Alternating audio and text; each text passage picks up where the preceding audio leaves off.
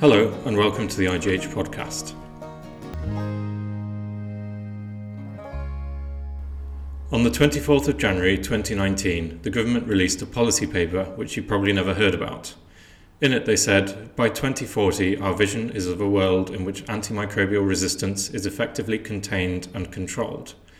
That sounds great, but veiled beneath the vision is the suggestion that if we continue on our current course, antimicrobial resistance isn't being effectively contained and controlled at present. It's becoming increasingly difficult to ignore the impact of current antimicrobial use on disease and healthcare costs. Despite various warnings from scientists and the press over the last few decades, many will be shocked to hear that infections caused by antimicrobial resistant superbugs are already causing 700,000 deaths globally. If no action is taken, that figure is expected to rise to 10 million by 2050, with a cumulative cost of $100 trillion. And it's important to emphasise that antimicrobial resistance doesn't just impact human health through infections, but will also negatively affect food sustainability, food security, and socio-economic development. Antimicrobial resistance is a global problem, and we all have to understand what we can do to help the cause, either as a health professional, patient, or member of the public. With us today to talk about antimicrobial resistance and how we can combat it is Dr Jennie Wilson, Vice President of the Infection Prevention Society. Jennie is a Professor of Healthcare Epidemiology at the University of West London. She is an experienced infection control practitioner with extensive knowledge of healthcare-associated infection, surveillance and data management, teaching and implementing infection control strategy. Good morning, Jennie. Good morning. So I thought we could start off by doing a couple of introductions. First of all, what is the Infection Prevention Society? So the Infection Prevention Society is a society largely made up of infection control practitioners, clinical microbiologists, and other healthcare professionals who have a particular interest in preventing and controlling infection in both community and acute healthcare settings. It was established in the 1970s, and our aim really is to use education and other resources to try and ensure that no person is harmed by an infection that is preventable. And what kind of work does IPS do? So we run expert meetings, conferences. We produce resources for our members and also for other healthcare professionals that help them understand and apply good practice in relation to the prevention of infection. And we run a website where we provide a forum that our members can exchange ideas and information. Excellent. So you're the Vice President of the Infection Prevention Society, but you're also Professor of Healthcare Epidemiology at the University of West London. What are your own research interests? I work within a primarily nursing research unit, and our interests are really based around the delivery of care and how we can improve infection prevention practice in the way patients are managed. So I've done quite a lot of work around the use of clinical gloves and exploring how the misuse of gloves results in an increased risk of transmission infection in healthcare settings. And we're also doing quite a lot of work at the moment about strategies to improve hydration as a way of preventing urinary tract infection. We've done work in care homes in particular in relation to improving hydration. And more recently, we've started to look at strategies, practical strategies that are all about best practice in nursing care in preventing the risk of patients acquiring a pneumonia while they're in hospital. So those are our main areas of research at the moment. Oh, it sounds like you're very busy at the moment. Yes, very busy. So you've come to talk to us about antimicrobial resistance. Now, I remember reading the James Herriot books when I was younger, describing veterinary practice in the Yorkshire Dales in the 1950s, and he describes the arrival of antimicrobials as a kind of miracle cure for previously incurable conditions. What's changed since the 1950s in terms of antibiotic use? Yes, interestingly, very little has really changed. It's just our perception perhaps has become more acute that resistance is a problem. So, since the first antibiotic penicillin went into commercial production in the 1950s, right from that time, it was recognized that microorganisms had the capacity to develop resistance to that antibiotic. And actually, by the end of the 50s, there was sufficient concern about resistance, particularly of Staphylococcus aureus, which was a primary cause of infection at that time. There was real concern that strains of Staph aureus were already resistant to penicillin. So that was within 10 years of it being produced. And another drug called methicillin was introduced in order to tackle the resistant strains. But again, by the 1990s, that was no longer useful as a first-line drug for treating staphylococcal infections because the level of resistance to methicillin by then was so high. So that really was a good indication that microorganisms inevitably develop resistance to antibiotics. And the more they're exposed to antibiotics, the more likely they are to develop resistance. Which kind of begs the question, why didn't we do something about it sooner if we realised that resistance was a problem? Yes, and I think what happened in the early years, from when penicillin was introduced, there were a large number of different drugs produced over perhaps the next 30 years. And so it seemed like there was always another antibiotic to reach for as new agents and very different agents were produced. The problem really was that many of them were based on a similar chemical structure. And so over time, organisms that developed resistance to one type of agent actually could also relatively easily develop resistance to another type of agent. And more recently, new chemical structures have really dried up. We haven't had a new type of antibiotic produced for over 20 years now. And so we're really relying on a group of drugs that are essentially quite basic structures that we have known have worked as antibiotics for a long, long time. And that's given microorganisms a long period to develop mechanisms that enable them to be resistant. And is there any particular reason why we're not producing these new chemicals? Is it because we've picked the low-hanging fruit and we've gotten the easy ones, and now it's much more difficult to produce something new that the bacteria haven't encountered before? Yes, there's an element of that, and there are some commercial issues that are an important driver of antibiotic development, because from a pharmaceutical company's perspective, if they're going to invest what are essentially huge amounts of money into developing new drugs that may only have a useful life of a few years before resistance becomes a major problem, or indeed because they may spend a lot of money producing a new drug, but actually its use is restricted when it's put on the market because of concerns about developing resistance, you can see that the market model is quite challenging. It doesn't encourage pharmaceutical companies to put a lot of time and effort and money into generating new drugs. So that is perhaps one of the problems. But also just because microorganisms are relatively simple organisms, and so there are really a limit to the number of ways that you can develop agents that will tackle them. And we really need a lot more work to be done on perhaps looking at far more novel ways of trying to destroy them or prevent their growth, which are not so susceptible to the resistance mechanisms they've already developed. That sounds like the topic for another long discussion. Indeed, yeah. Yes. So how does antimicrobial resistance develop in microorganisms?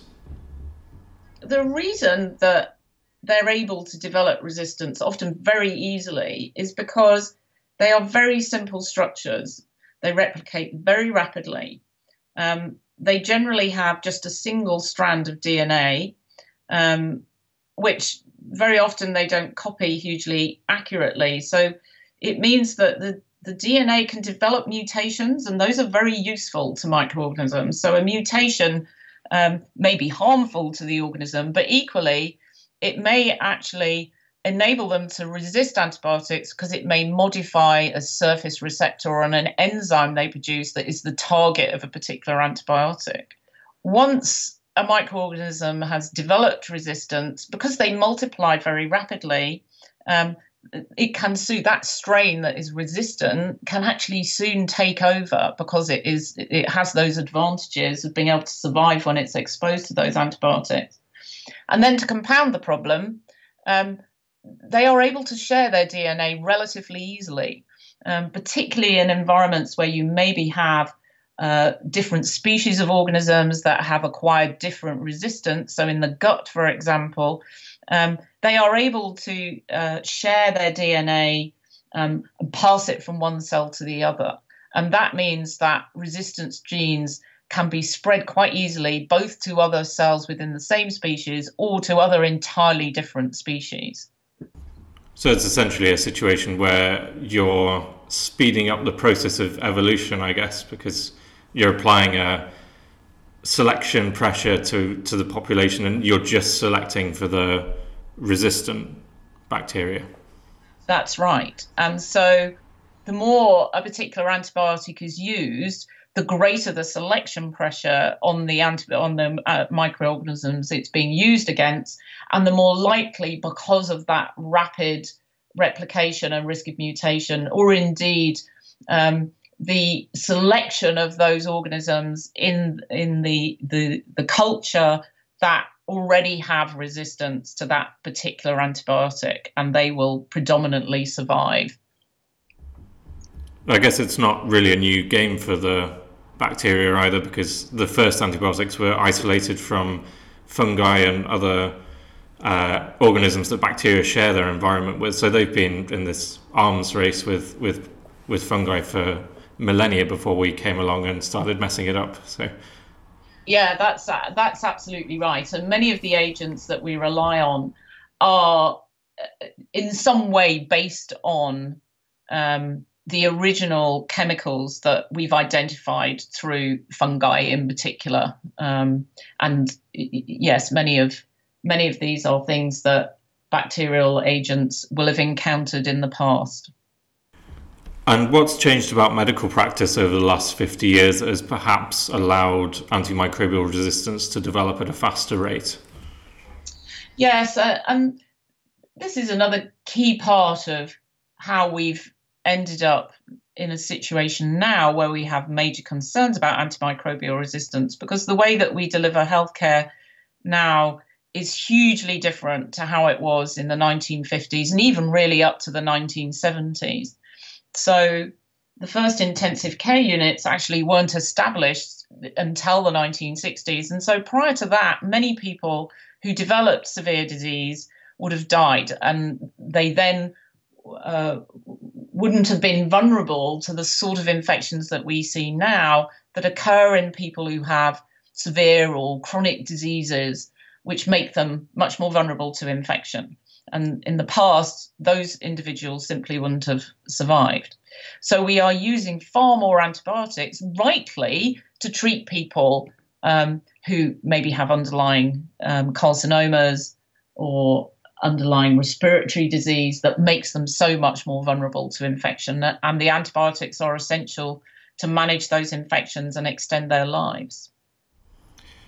And do you think that we're prescribing antibiotics for conditions now which we weren't previously using antibiotics for in the past?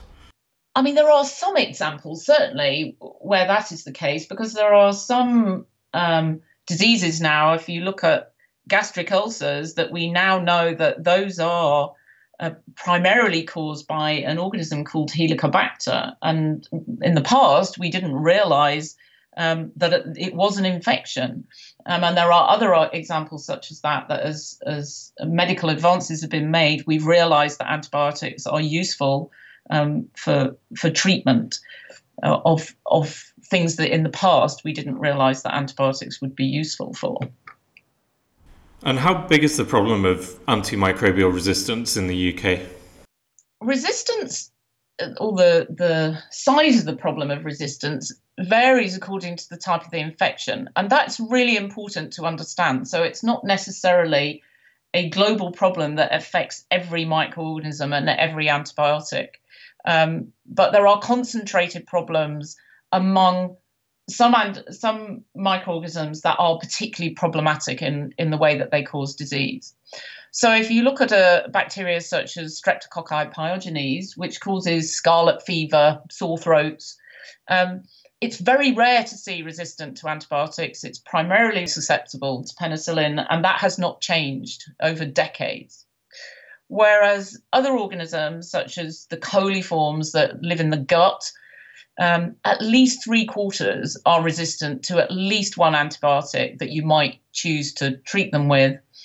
And in the UK, around about 10% of those coliforms are resistant to the newer antibiotics that we would use as the first choice for treating infections that they cause. So the extent of resistance as well is often strongly linked to the amount of antibiotic that's used. And a really good example of that are urinary tract infections, a very common form of infection, one of the most common infections we see amongst hospital patients, but also a very common infection in the community. So trimethoprim has been used to treat it very widely, but now more than a third of those urinary tract infections that occur in the UK are resistant to trimethoprim because so many of the organisms that cause the UTIs have previously been exposed to trimethoprim and they've acquired resistance. What options are open to treating such resistant infections? Yeah, that's an interesting question. So in many cases, there are antibiotics that you can still use to treat these infections, but there are a number of problems with that. Sometimes the reserve antibiotics we have are quite toxic, and so they are not antibiotics that you would want to give readily because they may actually cause the patient more harm than good. Secondly, some of the newer antibiotics we have where resistance, so the microorganisms haven't been exposed to them for so long, so the level of resistance to them is quite low. But actually there is a reluctance to use them unless absolutely necessary because, again, the more we use them, the greater the risk that resistance will emerge. And in some infections, you can treat the infection with a very high dose of a drug to which it appears to be resistant, but actually if you give a very high dose of that antibiotic, it will be effective. But there is no doubt that there are some types of infection, there's some types of gonorrhea, and there are some types of tuberculosis that are known to be resistant to all the drugs that can be used to treat them. And patients who acquire those infections actually really have a high risk of mortality as a result. So it has the potential to cause life-threatening illnesses and cause a major problem within hospitals and other care settings. But is antimicrobial resistance mainly a problem at the primary care level, so if you go to the GP, or is it mainly in hospitals? It's a problem across both those arenas. In the hospital setting, the problem is particularly acute because patients, by their nature, if they're in hospital, are seriously ill. And so it's highly likely that if they develop an infection caused by a resistant organism and they have many other underlying illnesses, then that resistant infection, if it's not possible to treat, is highly likely to result in their death. So those severe infections that hospital patients are more vulnerable to are certainly of major concern and much more likely to result in mortality. But that's not to say that resistance in the community is not a problem as well. I mentioned gonorrhea, which clearly is primarily a community disease, but also the UTIs that I mentioned and the resistance to trimethoprim.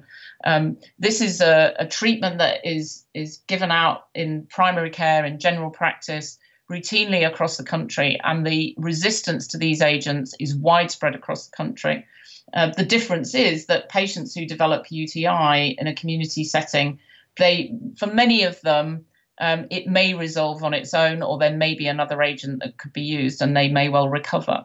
But a few of those, and we are increasingly seeing this in our national data in the UK, a few of those UTIs develop into a much more serious infection. Either they infect the kidneys or they get into the bloodstream. And there's certainly evidence now of a steady year-on-year increase in particularly gram-negative pathogens such as E. coli, commonly associated with urinary tract infections, that are causing these serious blood infections, and which are steadily increasing in number and have been doing so over about the last 10, 15 years.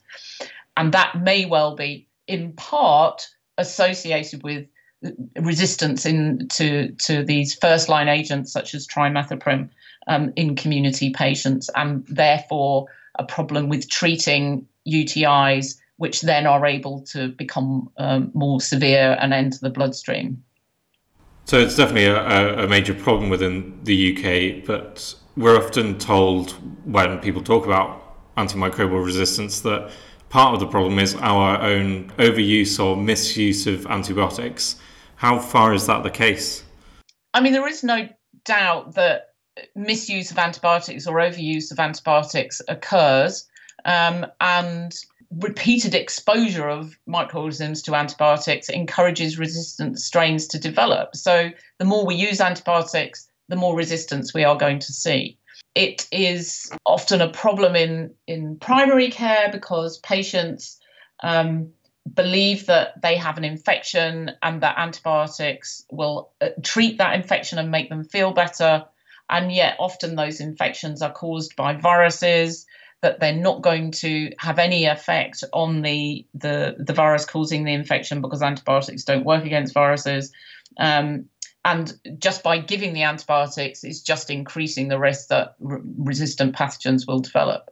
So that is part of the problem. In hospital settings, there's plenty of evidence to show that antibiotics are used for prolonged periods, or antibiotics are used that have an unnecessarily wide spectrum of activity, so they kill a whole range of microorganisms, not just the one causing the infection. And again, that encourages other bacteria in the body to develop resistance. So it's certainly part of the problem.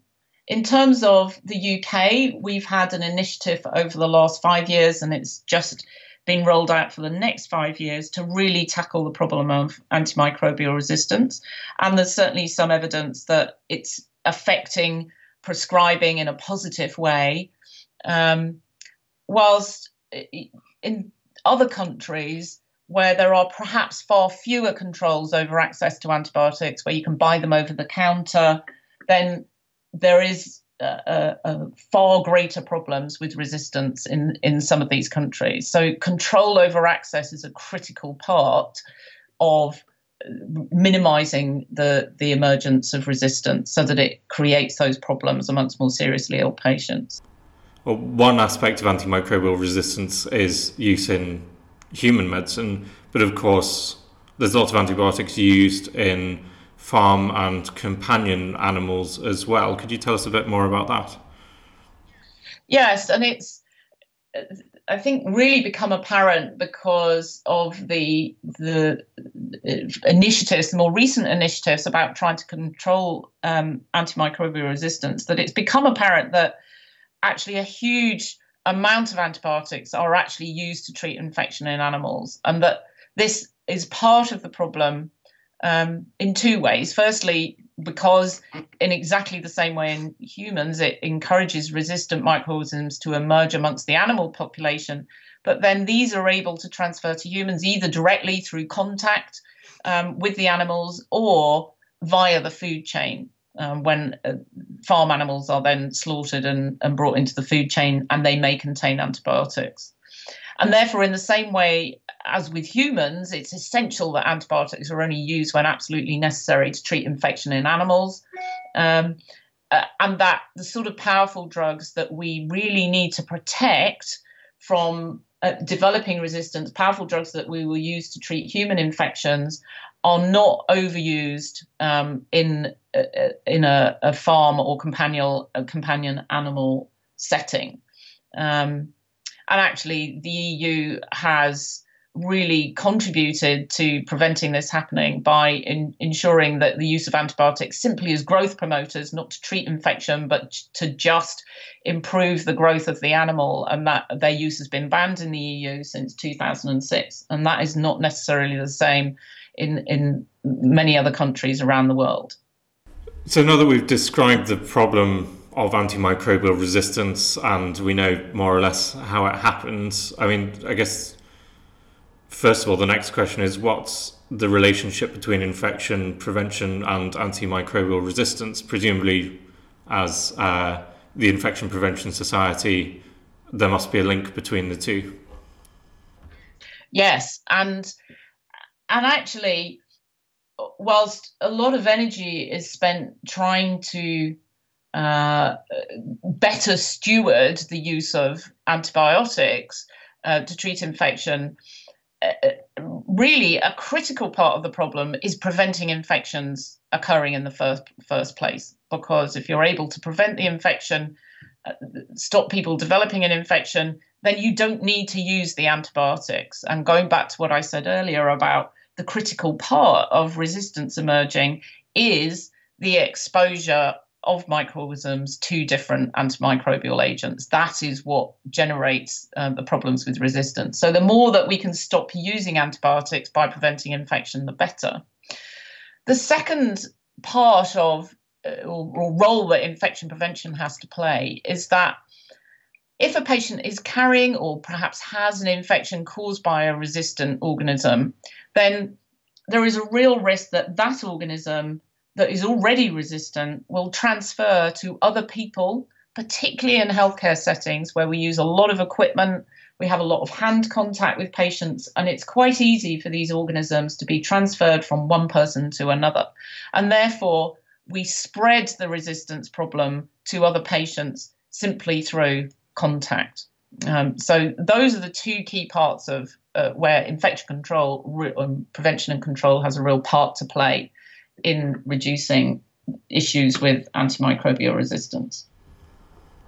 So the fight against antimicrobial resistance really has to be a two-pronged approach, not just taking into account prescribing practices in doctors and patients, but also their behaviour and how they prevent infections in the first place. Absolutely. And far more emphasis is needed on infection prevention in the first place because, the reality is, as we've shown since the 1950s, we are not going to stop resistance emerging. So the more we can do to prevent infection, the better. And in terms of the resources that are available to healthcare professionals, do you think that they're having the right tools and training to tackle antimicrobial resistance? Yes, I think healthcare professionals now have training in infection prevention practice, which is critical to prevent infections occurring. Patients in hospital in particular, or indeed entering any sort of healthcare treatment, are at increased risk of acquiring infection because of the procedures that they often undergo. So invasive procedures that bypass their normal protections against infection, putting tubes through the skin, tubes into the bladder, surgery, and so on. So ensuring that staff adhere to best practice in order to minimize the risk that patients acquire infection, or indeed that resistant organisms are spread to other patients, is really important. And infection control practitioners, of which every acute hospital in the country and many community services have access and indeed employ many infection prevention and control nurses to provide an expert resource that healthcare professionals can go to for advice and to ensure that policy is disseminated that helps people apply good infection control practices. Guidelines for antibiotic use are available locally and strongly promoted locally. And there are many useful sources of specialist advice, not just the infection control practitioners, but also antimicrobial pharmacists, clinical microbiologists, that can give that specific information about how to reduce the risk that specific patients will transmit infection to others, or indeed selecting appropriate antibiotics to treat patients with infection. And in addition, there are also excellent web resources, particularly those from the British Society for Antimicrobial Chemotherapy. They have a very large web-based resource on antibiotics, antibiotic stewardship, and issues around resistance. And what is the Infection Prevention Society doing around the issue of antimicrobial resistance?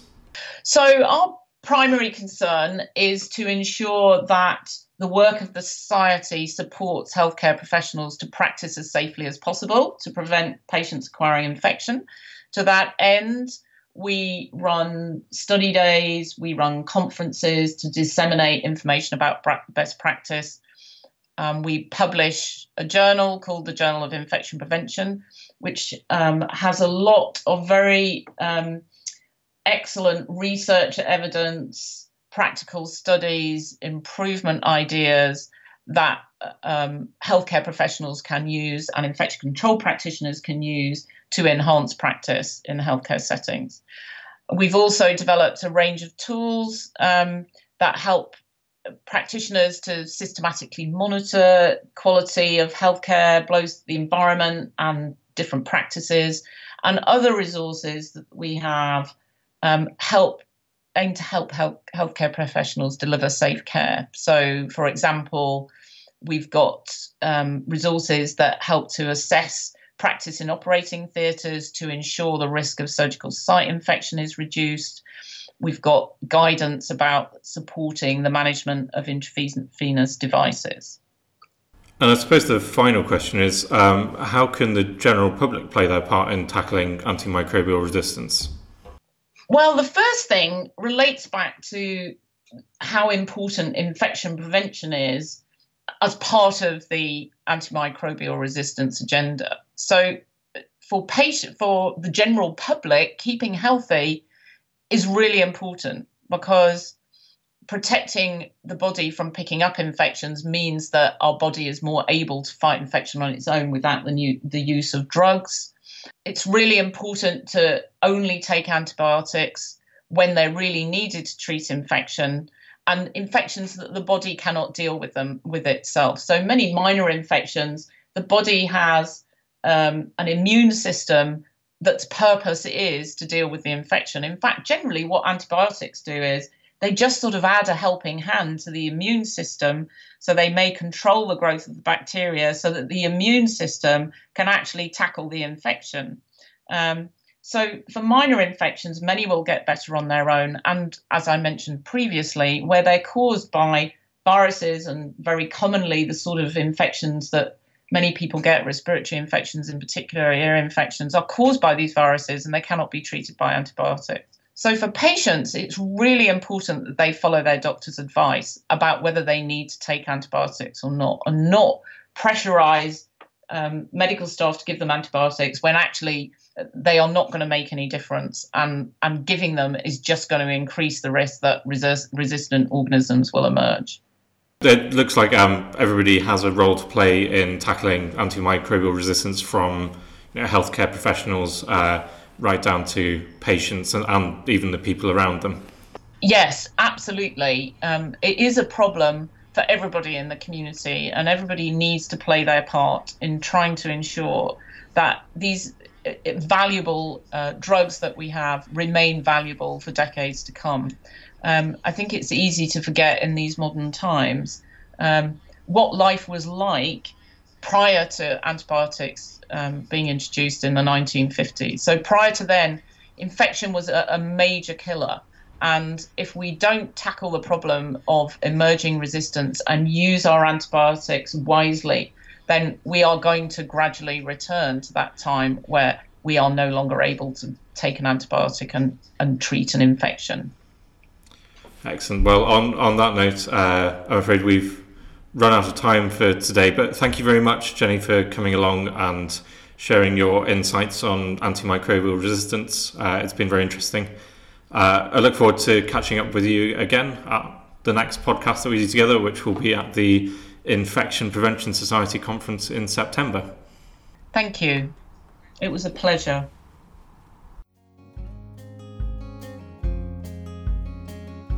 And thank you for listening to the IGH podcast. If you enjoyed this episode, then you can subscribe to this podcast on iTunes or Stitcher. You can also leave reviews and comments for us there. If you want to know more about IGH, then you can visit our website at www.liverpool.ac.uk/infection-and-global-health. Or you can follow us on Twitter or Facebook at IGH Liverpool. A huge thank you as well to the Microbiology Society and the Wellcome Trust, who provided the funds for the recording equipment. The music is Words We Will Remember by Josh Woodward. This track and more of his work can be found on his website at www.joshwoodward.com.